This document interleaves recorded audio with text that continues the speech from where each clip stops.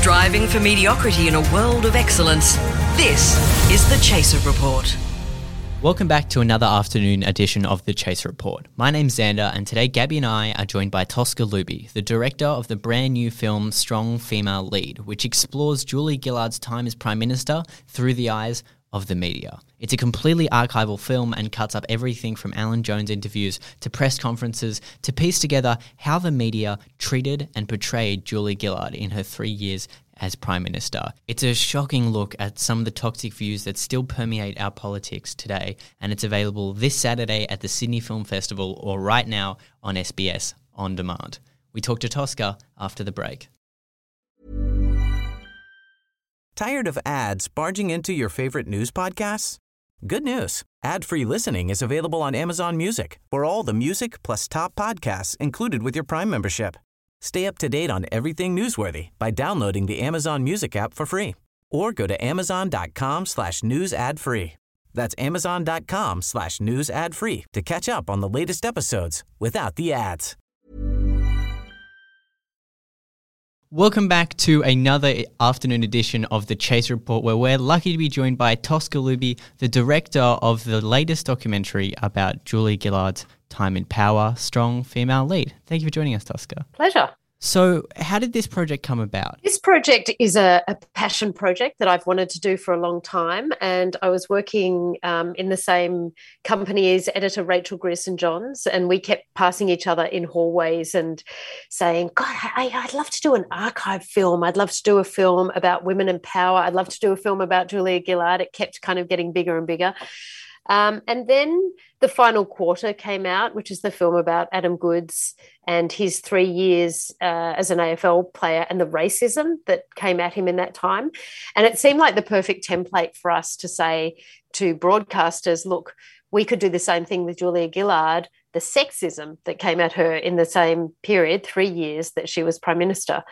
And then when the first lockdown happened here, we pitched it because we were working on another series called See What You Made Me Do for SBS about domestic abuse, and we couldn't keep filming. So we said, how about keep us employed and we'll go on to this archive project? And that's what we did. And so we did it all in lockdown. We had a hard drive that would pass between us once a week, delivering massive amounts of archive.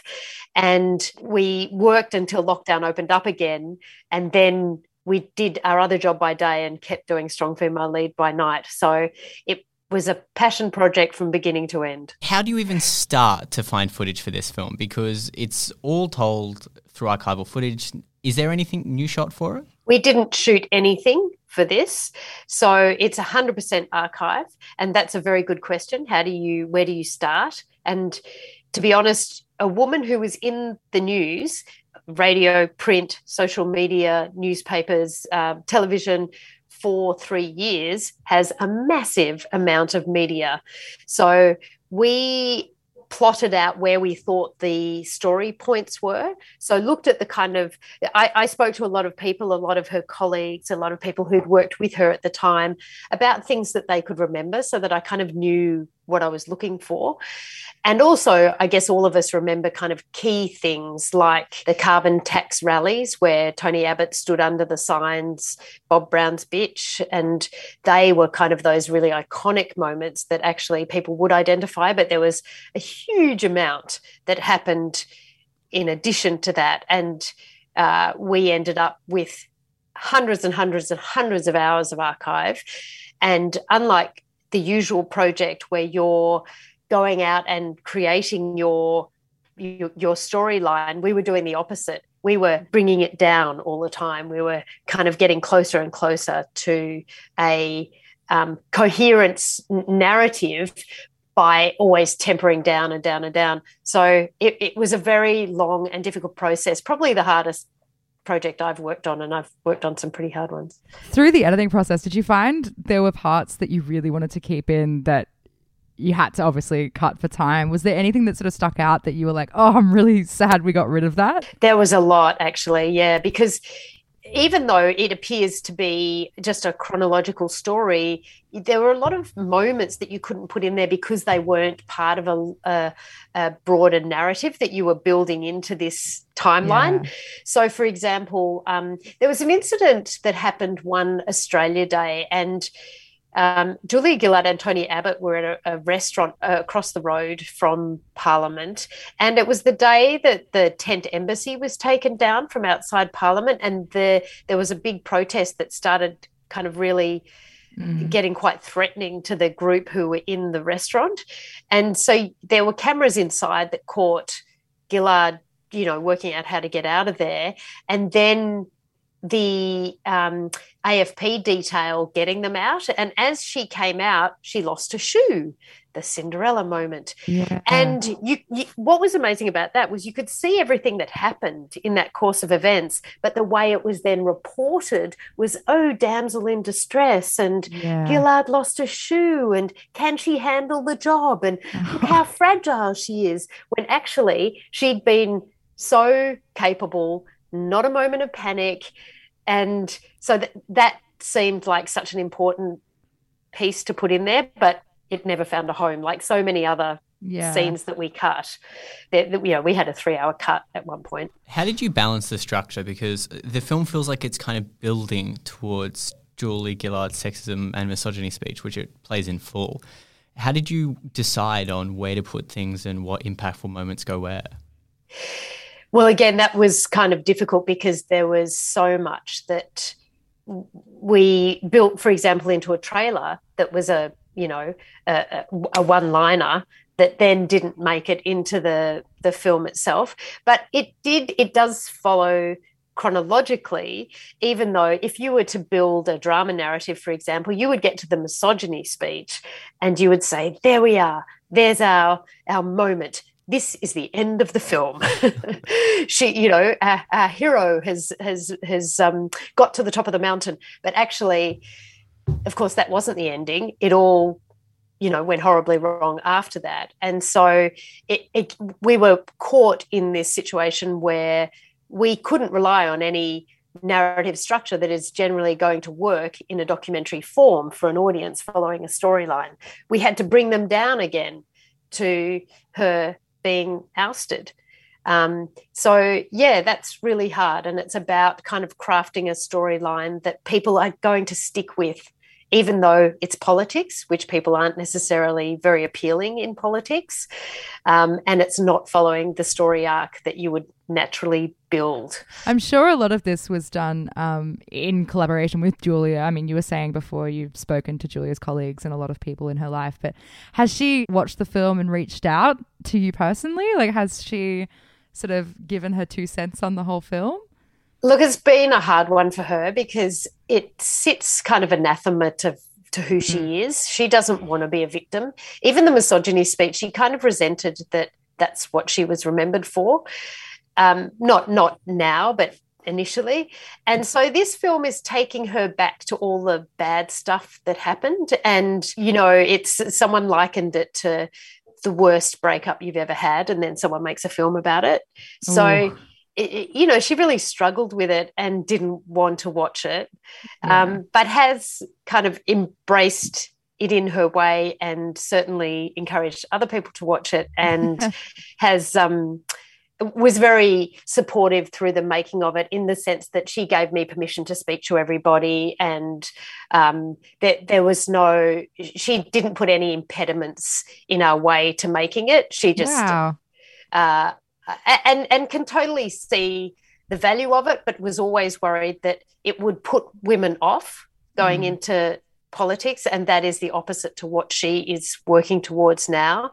So we were always trying to reassure her team that that's not what we were planning either. We're pursuing the same goal. We also want to see more women go into politics. We want to see gender equality within our parliament. And I hope that the film does do that, and that women feel galvanised by it, not, further kind of disheartened. Yeah. Hi, my name is Danny Pellegrino from Everything Iconic, and I'm excited to talk to you about Club Med. Club Med operates beach and mountain resorts and is the best all-inclusive getaway for families. They have Club Med Punta Cana, their flagship family resort, and many other options in Mexico, the Caribbean, and around the world. Club Med are the pioneers of the all-inclusive concept, which is the best way to vacation. Great for families, groups, or even solo travelers looking for land and water sports, delicious food, and a place to make unforgettable memories. Visit clubmed.us, call 1-800-CLUB-MED, or your travel advisor. I think one of the interesting things I found about this film, outside its overarching narrative about how horrible the media was to Julia Gillard, was also that it's looking at this time in history where you start seeing the internet become more involved in politics. Twitter starts to become a major play throughout the film, and then YouTube is obviously a dominant factor. And there's a scene where they're sitting on insiders, and I think it's Barry Cassidy and is it Nikki Salva? And they're arguing about the sexism and misogyny speech is obviously in context. It's about in response to what was happening with Peter Slipper. And then they're talking about, can this speech live on outside its context? And it's fascinating how it cuts from that to then the views just shooting up on YouTube. And then they say on the program, well, looks like it is living on outside its context. Yeah, I haven't spoken to Nikki Saber about that, but I suspect she would say now that, yeah, she was wrong. That a lot of people at the time, and it's one explanation among a few as to why within Australia the misogyny speech virtually went unnoticed and unremarked. And one argument is that it was about the context, that it was this grubby story of Slipper. But as David Marr says in that scene, this is bigger than that story. The misogyny speech grew out of something much bigger than what was happening with Peter Slipper. And of course, that is now how it's remembered. But at the time, it was so completely remarkable. And certainly when we went back through the archive to see how the Australian media responded, including female journalists who just said, it's grandstanding, Yeah, it's been pretty interesting now to catch up with a lot of female journalists, as I have after the film, who've said, who I think have all grappled themselves with why they responded or didn't respond, including women saying, I just didn't want to believe it was as bad as it was.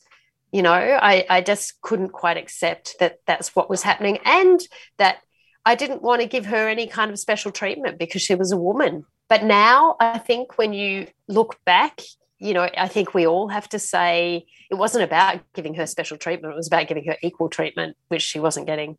Do you think after doing such a massive job with this archival footage, like the amount of work gone in, as we were saying, the things that were cut, and you said 3 hours at one point cut from the movie, would you consider doing like another, like, is there somebody else whose subject matter interests you to do this kind of film again? Like, have you already got sort of something in the works like this for another kind of topic? Yes, we do. We've got another archive film planned. It's not about an individual, but it's about politics again. So, watch this space. Nice. I think, one of the most interesting things of the archive was, you wouldn't expect an archive film to have a villain in it.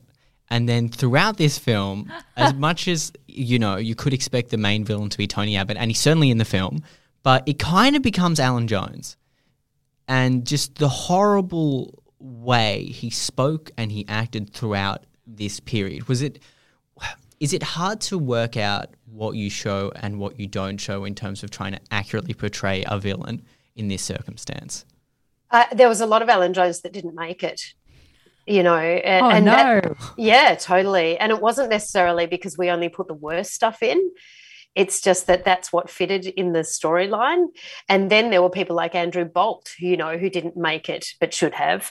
And, there were plenty of villains. That's the sad part of this story, I think. There were just so many characters who you thought, I just cannot believe that you keep behaving like that. It wasn't just one line. It wasn't just a bad day. It was repetitive and targeted. And the whole shame thing, for example, the way there was a lot of that with different words, generally Lady Macbeth, even the real Julia. So it was like there were these words that were used and they became weapons, and they were used over and over again by people, and they'd be picked up by the next person and used again. And I think the other thing about, you know, the idea of a villain in this film was her own party were part of that kind of undermining. Yeah, and it is interesting because, you know, you see Kevin Rudd speaking out against the media so much now and looking at the way his relationship with the press has changed. And then you look at this film where, like, 10 years ago, he's very much contributing to this media spin narrative with his actions. And it's interesting to see how much the landscape shifted, but also that, you know, people like Alan Jones and Andrew Bolt are still very much part of the scene. Yeah, I mean, and then there's the Howard Sattler scene, you know, in Perth, where he asks her about whether Tim is gay, whether she's in a heterosexual relationship. I mean, that people had generally forgotten about. A lot of people have seen the film and just said, oh, my God, I couldn't believe that happened. And yet it was still, at the time, just part of what happened. You know, it wasn't as though we were shocked by it. And that in itself is shocking. Yeah. And, like, for me, I was in Canberra on, like, my year 6 excursion on the day that Gillard was rolled, and I remember walking through Parliament House and Tony Abbott giving high fives to all the kids in our group because he knew what was going to happen that night. And then we got back to the rooms, and then I think I wanted to watch the spill on TV, but everyone wanted to watch the State of Origin. And so, like, it's really weird to, like, watch this now and then going back to my childhood and seeing all these collections of events from random points in my life that I didn't give much weighting to then because I was 12 years old. Yeah. I mean, it's interesting too, you know, I've spoken to a lot of young women who were same age as you at the time and said, how did you feel about there being a female prime minister? And so many have said, well, I thought her voice was funny and that she wore strange clothes and that she was a bit hopeless. And I think, wow, how sad is that you know, that's what was sold to every generation, really. I remember in high school, that was 100% what everyone thought. I didn't, though, because my mum was quite a big fan of Julia's policies. And I remember once I got in an argument with a teacher who decided to bring up how stupid a pantsuit looked one day. And this was in like a PDHPE class. And I was like, are we not supposed to be learning about, like, you know, not like creating equilibrium between the genders? And like, I just don't understand why everyone's talking about Julia Gillard's pantsuit when, you know, I never talk about what Kevin Rudd's suit looks like, or like we've never discussed this before. It's not, no one talks about what people are wearing in politics until a woman's in the seat of power, and then all of a sudden it becomes fair game. It's just, yeah, I remember that being a huge opinion at the time, but amongst, yeah, like young women who just thought it was cool to hop on the bandwagon, really. Well, especially when they see someone like Germaine Greer take a shot as well. Yeah. That was, you know, that's why I think people were so disappointed about her getting on board with all of that, because it's like, well, if Germaine Greer can do it, then we may as well all do it. Yeah. That's the feminist thing to do. I mean, we could see in the archive too a real evolution in Julia Gillard herself when you see in the film, to begin with, a journalist says, oh, I noticed you've got the same earrings that you had on yesterday. And she goes, oh, you know, I didn't even think about it. And you can see that at that point she's just thinking, are you really going to comment on my earrings? But okay. And then by the time you're getting close to the end of the 3 years, she just doesn't have it. It's like, I'm not here to talk about my earrings. You know, she really hardens up about it. But by then, the damage is done. Well, thank you so much for your time, Tosca. It's been fascinating talking to you. I've loved the film, and it's Sydney Film Festival on demand. I don't think it's on SBS on demand anymore. Yeah, it's on at the Sydney Film Festival this Saturday, and I think it might still be on SBS on demand. Check it out. It's worth watching. It's a fascinating look into Australian politics, and I think it's almost a must-watch for this year. It is on SBS on demand until September next year. Oh, there you go. Still got a while. No excuses. Everybody needs to watch. Everyone has the year. That's right. Tired of ads barging into your favorite news podcasts? Good news. Ad-free listening is available on Amazon Music for all the music plus top podcasts included with your Prime membership. Stay up to date on everything newsworthy by downloading the Amazon Music app for free or go to amazon.com/news ad free.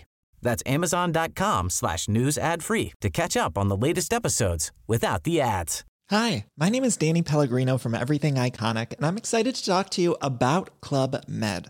Club Med operates beach and mountain resorts and is the best all-inclusive getaway for families. They have Club Med Punta Cana, their flagship family resort, and many other options in Mexico, the Caribbean, and around the world. Club Med are the pioneers of the all-inclusive concept, which is the best way to vacation. Great for families, groups, or even solo travelers looking for land and water sports, delicious food, and a place to make unforgettable memories. Visit clubmed.us, call 1-800-CLUB-MED, or your travel advisor. Thank you so much for listening to this afternoon edition of The Chaser Report. Tosca's incredible film is available online right now at Sydney Film Festival On Demand or SBS On Demand, and if you want to see it in cinemas, it's this Saturday at the Sydney Film Festival. Thank you so much for tuning in. We're part of the Acast Creator Network, and our gear is provided by Rode Microphones. We'll see you tomorrow morning.